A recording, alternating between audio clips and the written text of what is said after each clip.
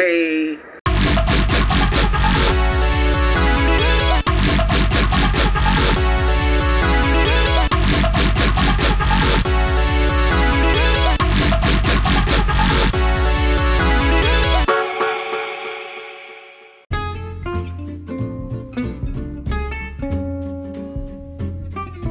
Episode 41 of Giant Electric Penguin has started. My name is Matt, and I'm the host, and I've got wonderful news. Wonderful? Well, that might be overselling it just a little. I have news. I definitely have news. Last week I mentioned the latest book from horror author Ben Farthing. A little number called Don't Tell Mom There's Puppets in the Walls. Hang on, that doesn't sound right. Hang on real quick. What's this called? Okay, what's the title of this thing? Let's see. Okay. I Found Puppets Living in My Apartment Walls. Ben Farthing's I Found Puppets Living in My Apartment Walls. Well, as promised, I did read the book. I bought it, and I read it, and I can honestly say that I Found Puppets Living in My Apartment Walls is definitely an accurate title. The apartment walls in this book are filled to the brim with puppets, but we will get to that later. First of all, I wanted to touch on some things I've been meaning to get to for a very long time.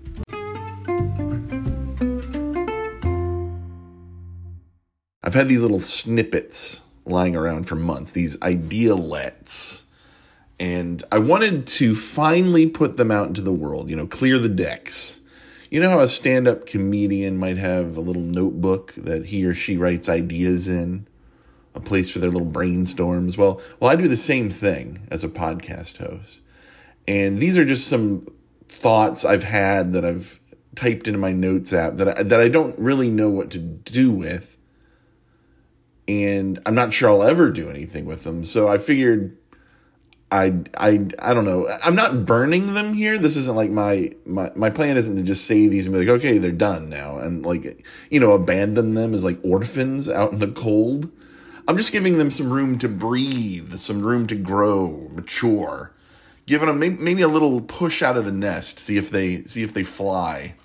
So first, I've been working on this character actually that I want to do on the show named Andy Dice Barclay. He's basically a combination of the perverted comedian from the 80s, Andrew Dice Clay, and Andy Barclay from the Child's Play movies. And he does like dirty jokes kind of, but they're all from the perspective of Andy Barclay. His name's Andy Dice Barclay, you see.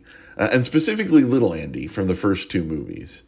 So, it would be Andy. He's there in his little overall pajamas, but maybe he's got a leather jacket over it and like a pompadour. Because didn't Andrew Dice Clay have some sort of pompadour of some kind? And he'd go something like, "My Aunt Maggie is a real bitch and got what she deserved when she fell out that window. Oh!" I guess that's not really a joke. But, did Andrew Dice Clay tell actual jokes? I don't know. It's been years since I've listened to an Andrew Dice Clay album.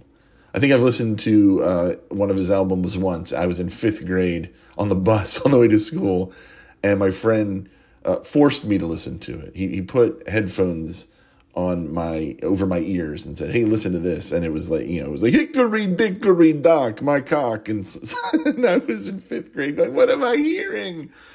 And it changed my life forever. Andrew Dice Clay fan for life. All right, let's see. So speaking of falling out of windows, here's another thing that I wrote down. You know that song "Murder on My Mind" by YNW Melly? Everybody out there knows that song, right? Well, I wrote down "defenestration on my mind." Holy hell, that's barely a kernel of an idea.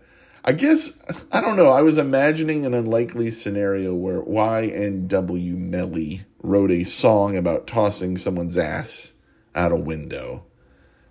And I don't know why so far all these ideas have involved people getting tossed out of or falling out of windows. But I don't know, maybe that's just been on my mind.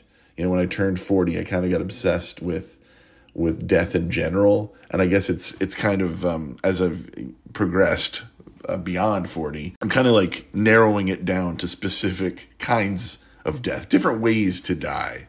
And I guess right now, when I was writing these notes, I guess falling out a window was was on my mind. So defenestration on my mind. There might be something funny there. I don't know. All right, here's the last one, and then we'll get back to the show. This is ridiculous. I recently rewatched the Drew Gooden and Danny Gonzalez video where they talk about Hard Rock Nick. Do you know Hard Rock Nick? You ever seen that guy? He's pretty awful. But Danny and Drew made this very funny video about him. And apparently, Hard Rock Nick himself goes on podcasts and crows about this video because he's proud of it. Because I guess it's Drew Gooden's most watched video or something. But it's 20 minutes of two guys making fun of Hard Rock Nick, but Hard Rock Nick absolutely adores it. He says it proves that, you know, he's a viable internet commodity. He's a true internet star because two actual funny people made fun of him for a half an hour. Anyway, I watched that and I got inspired to write a hilarious parody song based on some of the dumb stuff that Hard Rock Nick has said online over the years. And so I'm going to perform. It's not a whole song. It's the beginnings of a song. These are idealets. These are baby ideas that I'm swaddling and, you know, rocking and trying to like raise them right. So they'll become full on, I don't know, bits. Who knows? So anyway, this is to the tune of It's a Hard Knock Life from the Annie film. And I'm going to do it right now. Let me get my hilarious lyrics up.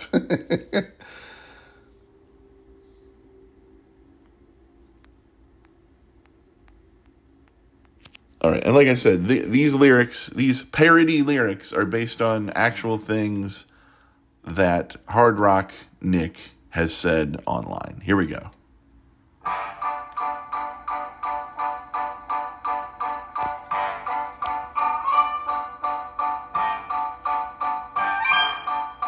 Oh, this intro.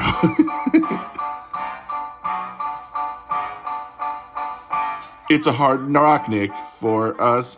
It's a hard rock, Nick, for us. Instead of hand jobs, we get blown. Get our balls tugged one by one. It's a hard rock, Nick. All right, turn it off. I can't afford to be sued over this. All right. Can't afford to be sued by Daddy GWARbucks. Daddy GWARbucks. Is that a thing? Daddy GWARbucks? I'm going to add that to the list. Give me 1 second. I'm going to add Daddy GWARbucks. Daddy GWARbucks. We'll circle back to that later. Is it hacky to ask why Annie didn't have any pupils? Has that been covered by podcasts since the beginning of time? Hang on, while it's on my mind. Oh, defenestration on my mind. Defenestration's a hard word to fit into a song. Maybe it should be like Annie's pupils on my mind. That's not the tune to Murder on My Mind, by the way. Why didn't Little Orphan Annie have... Well, this person said, why did Little Orphan Annie have no eyes? Well, she did have eyes. All right, so let's see. Why didn't Little Orphan Annie have pupils? Here we go. This is from the internet. Little Orphan Annie did not have pupils because she is a ghoul. All of the characters in the comic strip are ghouls. Oh, that's interesting. I didn't know that. Thank you, internet. So Little Orphan Annie's a ghoul. So is Daddy GWARbucks. That dog, what was it, Sandy? They're all soulless ghouls. All right, well, enough of this. Well, it's been a very long time since I've done a book report. I don't remember what I'm supposed to do. Describe the plot, maybe. Discuss the themes. Talk about how the story made me feel inside. I found Puppets living in my apartment walls was only 160 pages long. And I'm not sure that's enough pages for me to feel any kind of way. It took me 3 individual reading sessions to finish, so not that many. I probably could have read it in one fell swoop. I just had other things to do, all right? I have a life. I don't have countless hours to devote to books about haunted puppets. I've got responsibilities. So what is I Found Puppets Living in My Apartment Walls about? Well, Johnny and his cousin Brittany are cleaning out their grandfather's New York apartment because the authorities have finally declared Gramps dead after he's been missing for a lengthy period of time. The apartment building used to be a television studio where they filmed a Sesame Street-style children's program called Our City Street. And Grandpa was one of the puppeteers on the show. So after the show was canceled for mysterious reasons that I'll be honest right here at the top, I didn't fully understand. I think there was a guy, there was like an intern on the show who practiced some sort of like weird Nordic pagan religion. I don't know, he prayed over some puppets, and you can just imagine what happens when you pray to pagan Nordic gods and puppets are nearby. Nothing good happens, I'll tell you that. Anyway, the creators of the show, I guess, they had this studio, the Our City Street studio, converted into apartments, and they allowed Grandpa to live there rent-free in exchange for his many years of service. They actually let other Our City cast members live in the building, too, but we meet them later in the book. It's like if they turned, like, the Sesame Street set, like the Sesame Street stopped production, and they're like, oh, well, you know what, Maria and Maria can live here now. This apartment you lived in, or who works at the Mr. Hooper's store now? Alan, is that his name? Alan, you can the store, the corner store, the bodega, I think they call it in New York City. I'm hip. You can live in the store now. So I guess that's what it was, whatever. Pretty realistic, probably. That's probably what happens. But that is a pretty sweet deal, honestly, to live rent-free in New York City. I mean, can you imagine that? I'd live in an apartment infested with bloodthirsty puppets in New York City if it was free. Good God, who wouldn't? I'd move my whole family in there. Surely we can protect ourselves from puppets.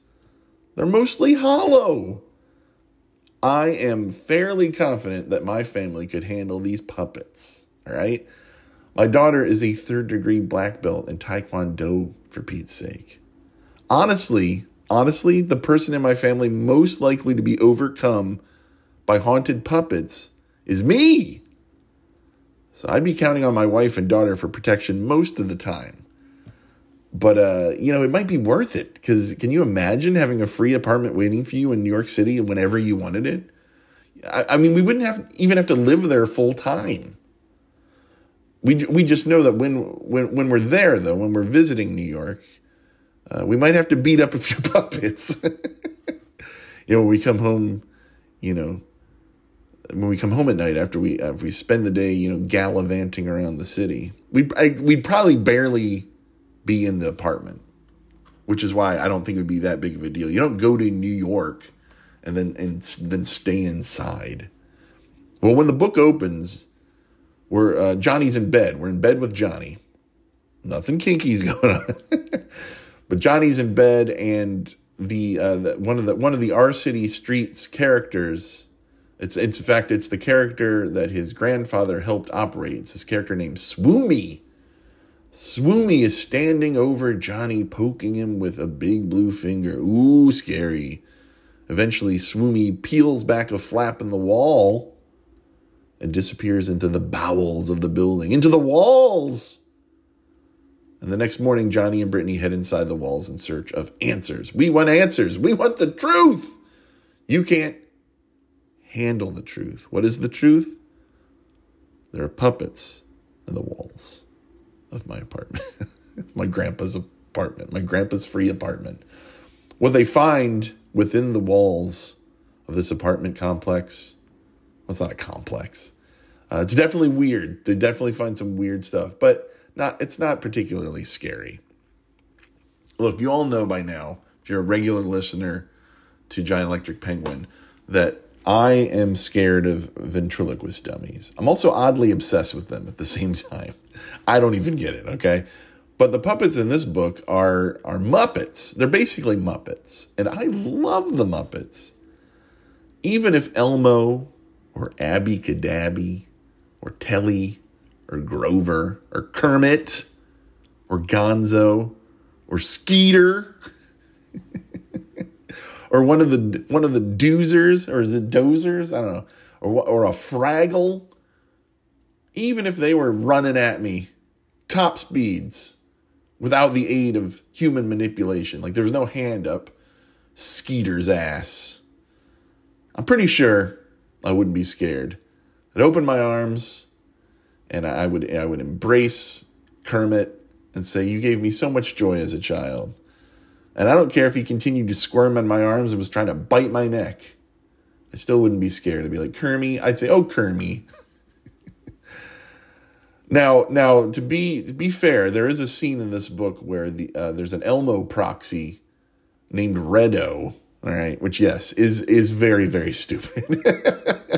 But it's very clear that Reddo is supposed to be Elmo, all right?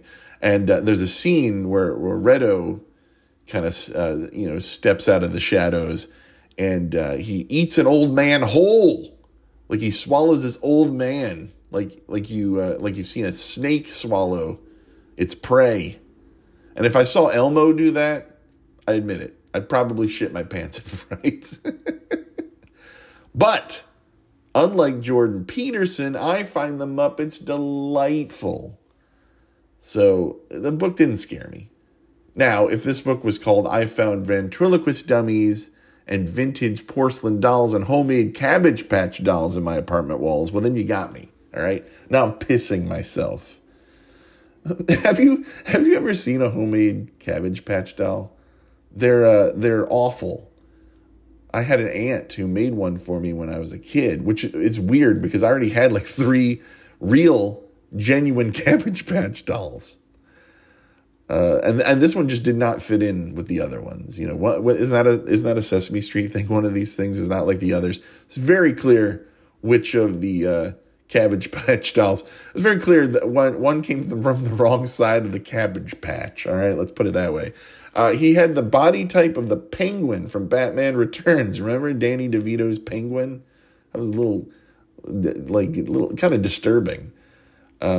She should have just given him flippers and a beak and like sewn an umbrella onto one of his hands, for God's sake. Anyway, his face was like it was like pudgy and sunken in at the same time. Somehow it was pinched. Like his face was pinched. All the features were just in one little tiny area of the face. And he had this gross yarn hair. Blonde yarn hair. Sort of looked like a rodent who ate a rat king. Is that like if a rat ate a rat king?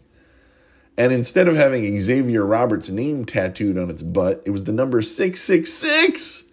No, I'm kidding about that. The aunt that made this doll for me, she's a strong religious Christian lady. She would hate that I made that joke, so I do take it back. Although that does make me think of something because wasn't there some weird rumor about the Cabbage Patch Kids? There was some sort of satanic panic about Cabbage Patch Kids or something. Hang on. I need to look that up real quick. Hang on, puppets in the walls. We got important. All right, this might hold our answer. This is from Snopes.com. I love Snopes.com. It's one of my favorite websites. Let's see. This is an article that we're fact-checking this thing. It says Cabbage Patch Dolls. Were Cabbage Patch Dolls designed to resemble what people will look like after a nuclear attack? Oh my God. All right, so that's not exactly what... But let's look at that because that's interesting. Maybe that was the thing. So here's the claim.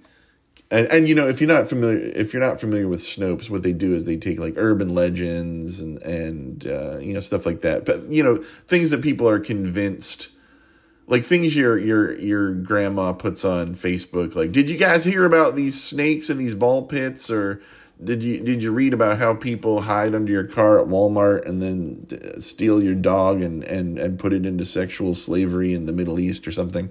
And then you go to Snopes.com and you go, is this real? And then Snopes is like, no, your grandma's senile and should be put in a home. All right, here was the claim.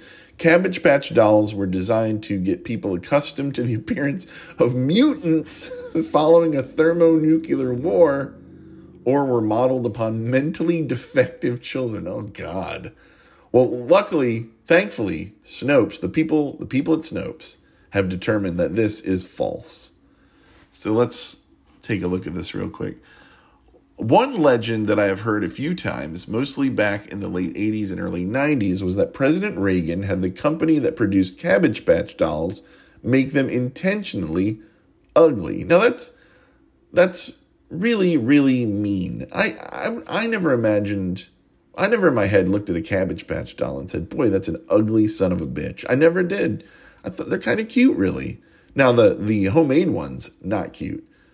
Also, another thing about the homemade one, the regular Cabbage Patch Kids had like hard plastic heads. This homemade one had just like a soft head, like full of cotton. You can just squeeze his head. I don't know. It's just all around just a troubling doll. So back to this. This legend maintains that government scientists thought that this is what the offspring of survivors of a nuclear war would look at. By familiarizing people with this look, the survival of the human race would be ensured. So what does that mean? Like, we get used to, oh, well, yeah. So after the nuclear war, if people start having babies, the babies are going to come out looking like Cabbage Patch dolls. And then when they grow up, they're going to still have these weird facial features and hard plastic heads. But because everyone's used to it, I guess people will have sex with them when they grow up, when they're 18 and older. That's what I meant. Come on, follow the thread, people. Don't get lost, all right? Other versions of this story I have heard say that it was the CIA's idea, and the government had actually exposed people to high levels of radiation and had them reproduced to get models to help in designing the dolls. Hang on. All right, thought I was going to sneeze, sorry.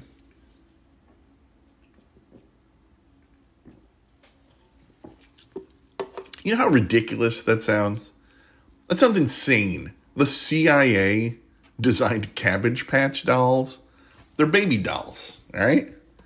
They have an interesting look. It was a new kind of baby doll, and people were interested in them because they had a new look. It was a whole new thing. Here's the origins of the Cabbage Patch Kid. Cabbage Patch Kids took the toy market by storm in 1983. In fact, when I was doing research for this episode, I watched a few videos of, these old news reports of when Cabbage Patch dolls were out there and people were going out to try and find them, and it was like impossible to find them. You had to go to Toys R Us and line up, and then hopefully you were in the front of the line and lucky enough to get this like lottery ticket. And then when it's time to collect your Cabbage Patch doll, you had to like secretly walk to the back of the store where like behind where the dumpsters were, and they'd open up the door and like hand you a Cabbage Patch, and you didn't even get to choose which one you wanted. They'd be just like, here, and you're like, I didn't want a preemie, even though the preemies were the cutest. The preemies were the cutest. But you're like, oh, the preemie's bald. Even back then, in the early 80s, people were rude to bald children, bald men and bald children. It's not fair. We can't help it. Anyway, that's how you used to have to get these Cabbage Patch dolls. And the one thing kept coming up was like the Great Cabbage Patch Riot of 1983. And it was less of a riot than just like a rush of white people trying to, buy dolls at Toys R Us. But it reminded me, the only time I've ever done that, I don't know if you remember when the Nintendo, what was the one before the Switch called?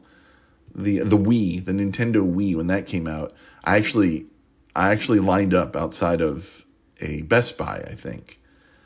I got there early. I got there like an hour before it opened, and I lined up. And while we were lined up, it was me and my wife. We were lined up to get this Wii. This person drove by. I'll never forget this. This person drove. It was like that old video of the people in line to buy that Harry Potter book, and then that guy drives by and like rolls his window down. He goes, "Snape kills Dumbledore," and like everybody in line is like, "Ah!" They're shattered. Their worlds are shattered. It was kind of like that. Only this person drove by in an SUV, and they pull up to this line of people outside of Best Buy, and they roll the window down, and they've got a Nintendo Wii, and they held it out the window. They're like, "I just bought this at Target, just you fucking assholes," and they sped off. And my wife said, "Hey, wait in line. I'm going to drive over to Target." And so there I was in line with, just awkwardly standing in line with all these other people trying to get this Wii. A bunch of people way too old to care about being in line for a video game system. No offense. I like video games, but I don't love video games. But I love Nintendo. And, I waited in line for about 20 minutes. My wife pulls back up to the curb. She's like, "I got it. Hop in the car." So in the end, it turned out, I didn't have to wait in that line, but I have experienced that before. Although it was for a piece of interesting new technology. Like the Nintendo Wii was really cool. It had those Wiimotes, and you stood up, and it was sort of like you're playing video games, but you're also exercising. And you can see that, when Nintendo's next thing that came out, the Switch, which we have a Switch now too, and I actually think the Switch is awesome. But and like the Wii is gathering dust, I think, in my closet. But, it didn't take. People didn't want to exercise and play video games at the same time. But these Cabbage Patch dolls, the same thing. People were lining up. They really wanted these Cabbage Patch dolls. And I'm looking at a picture of one here. And it's so cute. Why would anyone think this was a mutant? It's not. That's not very nice. Anyway, that Christmas, the Christmas of '83, Cabbage Patch Kids became the must-have gift that adults scrambled for madly in toy store scuffles. Tales were rampant about parents who were willing to pay anything or go anywhere to obtain these dolls for their youngsters, including that of a Kansas City, Missouri postman who flew to London to buy one for his daughter. Demand quickly outstripped supply, and many who sought these elusive prizes came home empty-handed. The madness seemingly knew no bounds. For example, a Milwaukee radio DJ convinced 24 people to stand in Milwaukee County Stadium with American Express cards raised to the sky, expecting an airborne delivery of 2,000 Cabbage Patch Kids.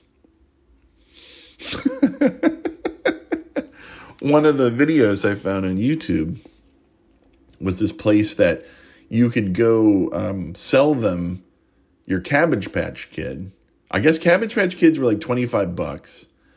And then you could go sell your Cabbage Patch Kid to this, I don't know. It was like it was some store that was like buying them for $40. They'd pay you $40, and then they'd turn around and sell it to other people for $50. It was weird. So there's a whole Cabbage Patch, I don't know. There were ways to get Cabbage Patch Kids. To fly all the way to London seems a little much. But let's see. What could cause such an uproar? What was there about Cabbage Patch Kids that inspired such determination? That's the question, if you ask me. Like I said, they're not hideous-looking mutants, but there's nothing special about it. I think the fun thing was you got like adoption papers or whatever. Like that was fun. And like the adoption papers had a name on it already, so you don't even really get to name your doll anymore. I guess you could do whatever you want. You adopt a cat or dog, you can name him or her whatever you want. So, I guess you could do whatever, but your adoption papers, and all their names were so weird. I have to look that up. Every one of these Cabbage Patch Kids had just the weirdest names. Actually, hang on.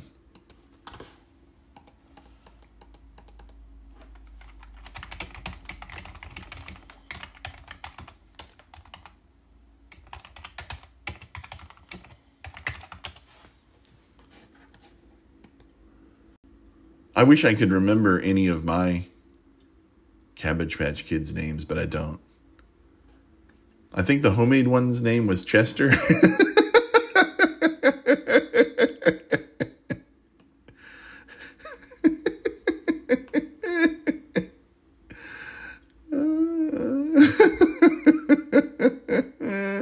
Sorry.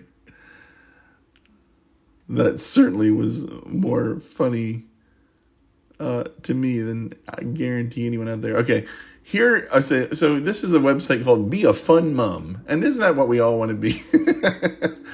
Here's a list in alphabetical order of some of the Cabbage Patch Kids that were adopted in the 80s and 90s. Some of these kids are 30 years old now. If you want yours on the list, also simply leave a comment. Well, they might be 30, but they're still little dolls, so maybe they are mutants. Let's see. Abby Gwenda is the first name on there. Gwenda's not a real name, is it? Let's see.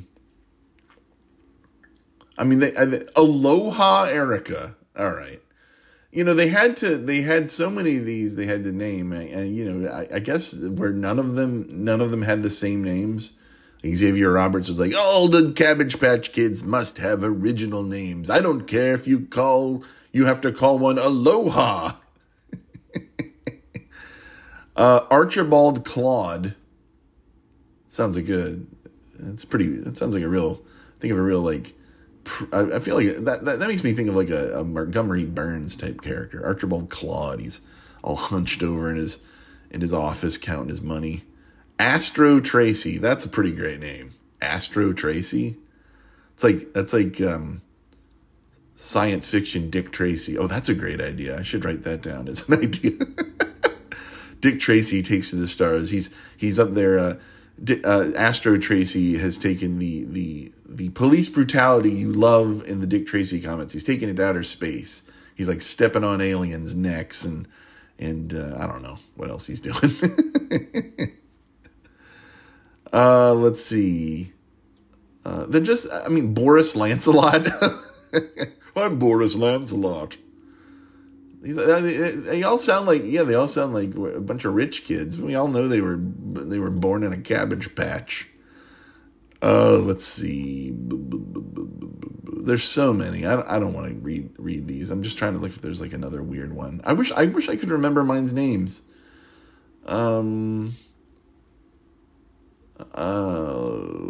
Dudley Clive. Well, good afternoon, Master Clive.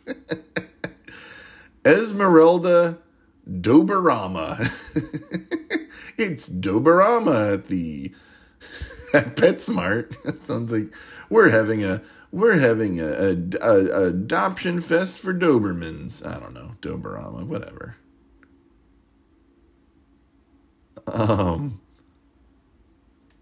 One more. Griselda Linda Gwenda. There's Gwenda again. Obsessed with this Gwenda Vanessa. So many Gwendas. Were there any Matthews? Hang on. Oh, here we go. Oh, there's Maddie Brenda. Well, that's weird. No, of course, there's not just someone named Matthew something. They can't ever have normal names.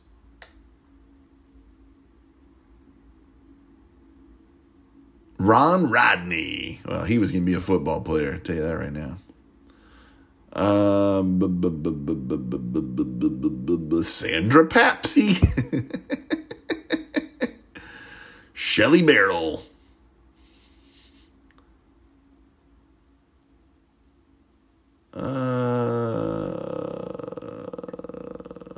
Una Tatum. All right, this is stupid. Anyways, Cabbage Patch dolls had goofy names. You've never met someone in real life with a Cabbage Patch Kids name or combination of names. Well, there was something. This is why were people going nuts for these dolls? I think it's because their kids were like, "I want one," and parents want to please their kids. I know as a parent, as much as your kid gets on your nerves, you still love them and you want to get them what they want. So there was something universally appealing about the dolls themselves. They were lovable in a manner other dolls could only forlornly aspire to in their plastic, mass-produced way. They were soft. They were huggable. You could really smash a kid over the head with your doll's hard plastic head, especially those preemies. There's no hair in the way. It's just full-on hard plastic bald head. And they were unique. No two were alike. That's true. They all had different names. Best of all, no one could merely purchase them. They had to be adopted instantly turning their proud pint-sized possessors into parents. Each Cabbage Patch doll came with a certificate of adoption from Babyland General Hospital. Well, that's where they came from. They came from Babyland.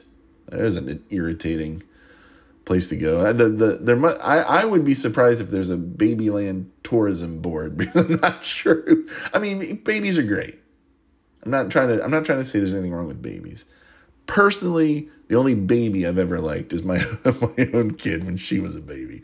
But I'm very glad she's not a baby anymore. And now that she is grown up, and most of my friends have their babies now, and they're actually not babies anymore. That's great. I hope to never be around babies ever again. And so, unless I live long enough to, have grandkids. Anyway, Babyland General Hospital was a place, one was told, where doctors and nurses, those are in parentheses. No, I'm sorry. Those are in quotation marks. Who knows what these people's credentials were? But these so-called doctors and so-called nurses watched over the big-eyed, chubby-cheeked tykes until they were old enough to be placed with loving families, until they were old enough to be shoved in an airtight box and left to languish on the shelves of KB Toys. Each certificate stated the doll's name and birth date and had to be filled out and returned to Babyland General by the new parent to complete the adoption process. I heard if you didn't do that, they would send Cabbage Patch, they would send CPS, Cabbage Patch Services, CPCS, Cabbage Patch Child Services. There we go. There we got to it. They would send them to your house and rip little Aloha Ito out of your arms and return their ass to Babyland General Hospital, Babyland Orphanage. The kids were not created as part of an evil government plot to accustom folks to what we'd look like after a nuclear holocaust. I forgot that's what we were even reading. Nor to foster acceptance of the mentally disadvantaged by conditioning us to a specific look. They were the creation of Xavier Roberts, an artist who traveled from his Georgia mountain home to regional craft fairs selling hand-stitched dolls. He vended the first of these dolls in 1978, but they came to national prominence only after he entered into a distribution agreement with toymaker Coleco in 1983. Computer-based manufacturing ensured that each doll continued to be just a little bit different from all the others. I don't know, facially they all look the same to me. And weren't there eye stickers?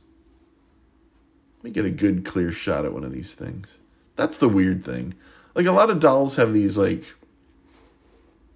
realistic kind of looking eyes, but I feel like Cabbage Patch Kids had like sticker eyes.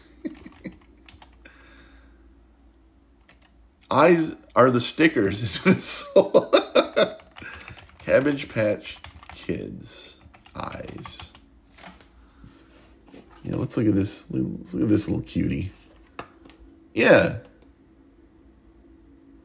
that's the weird part of these Cabbage Patch dolls, man. These let me get a close up of this thing. Yeah, it's like they're like stickers. They get sticker eyes.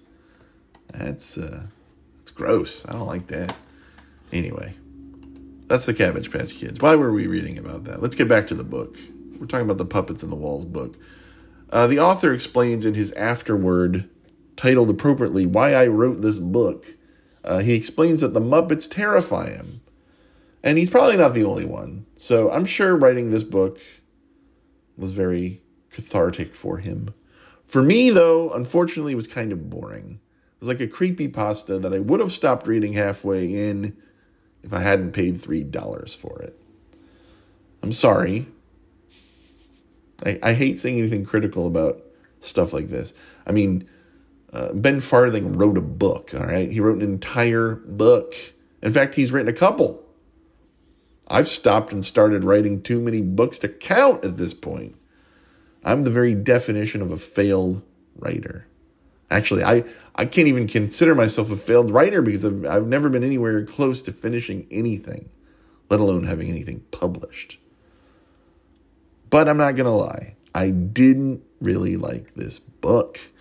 And I didn't understand a lot of it either, all right? I think there's a twist. I think I was supposed to gasp at something that happened toward the end, but it landed like a big wet fart. Or a little fart, like the star of another book I talked about in episode 40. In fact, I thought Farthing's Afterword, why I wrote this book, was the most enjoyable part of I Found Puppets Living in My Apartment Walls. It was kind of a fascinating journey through his writing process. And I'd rather read more about that, if I'm being honest, which I always am. Well, the end of the book, I'm not gonna give any spoilers. I can't recommend this book, but I'm not gonna give any spoilers. If you want to read it, like I said, I bought it for $3 for the Kindle. I could have read it in a day. It's certainly not a difficult read, but it's just repetitive, and it wasn't scary, unfortunately. But the end of this book does set up what could be a pretty interesting sequel. And I think Farthing is working on one. But it's never going to change the fact that I do not find the Muppets scary. Hey.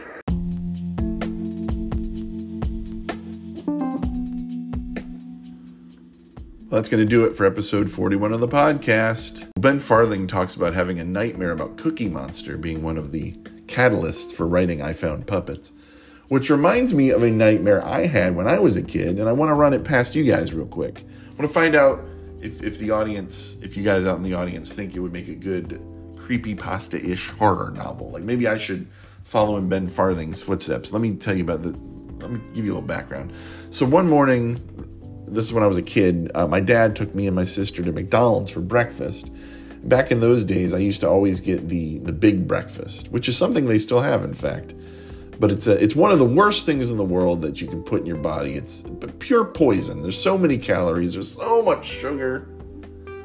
But it's like two or three hotcakes? I don't know. It's a couple of hotcakes. It's a collection of hotcakes, sausage, scrambled eggs, a hash brown, and a biscuit. And it's just a heart attack on a platter, and it's absolutely amazing. But it comes now in like this couple different kind of plastic containers, but it used to come in this styrofoam container, because it had this long styrofoam container where it could fit all that deliciousness under one little styrofoam platter, and then like a styrofoam cloche. You remove that cloche, and everything was all sweaty with condensation, but it was all still really good. And just pour syrup all over all of it, including the eggs, and just eat it. But I remember finishing that big breakfast, and back then when I ate it, I didn't have to take a 5-hour nap after I finished it. I was ready to move on to the next thing on the agenda. But anyway, I finished it up, and I started using this styrofoam container as kind of like a puppet, opening and closing it like it was alive, like some sort of like styrofoam shark or styrofoam crocodile. And I was probably harassing my sister with it or whatever. My dad probably told me to throw away the trash, whatever.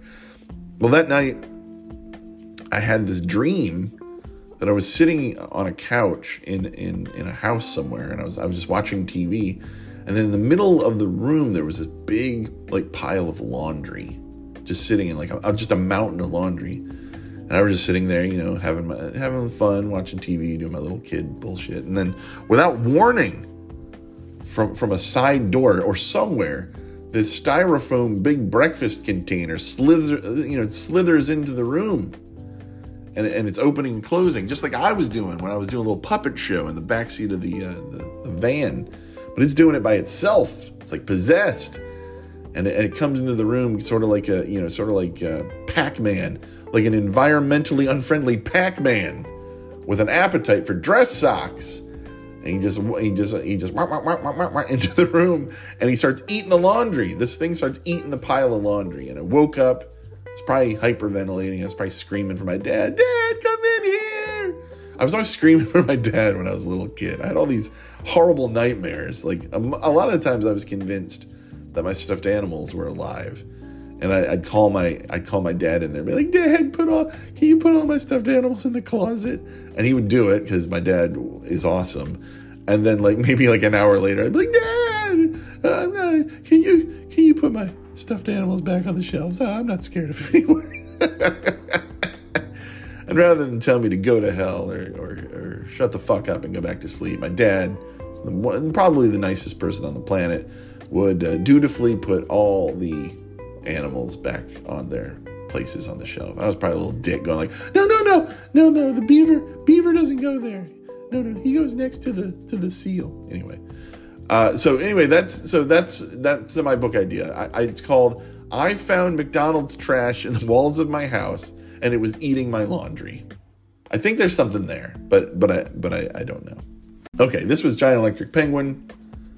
My name is Matt. And as always, I'm tired of these monkey fighting puppets in my Monday to Friday walls.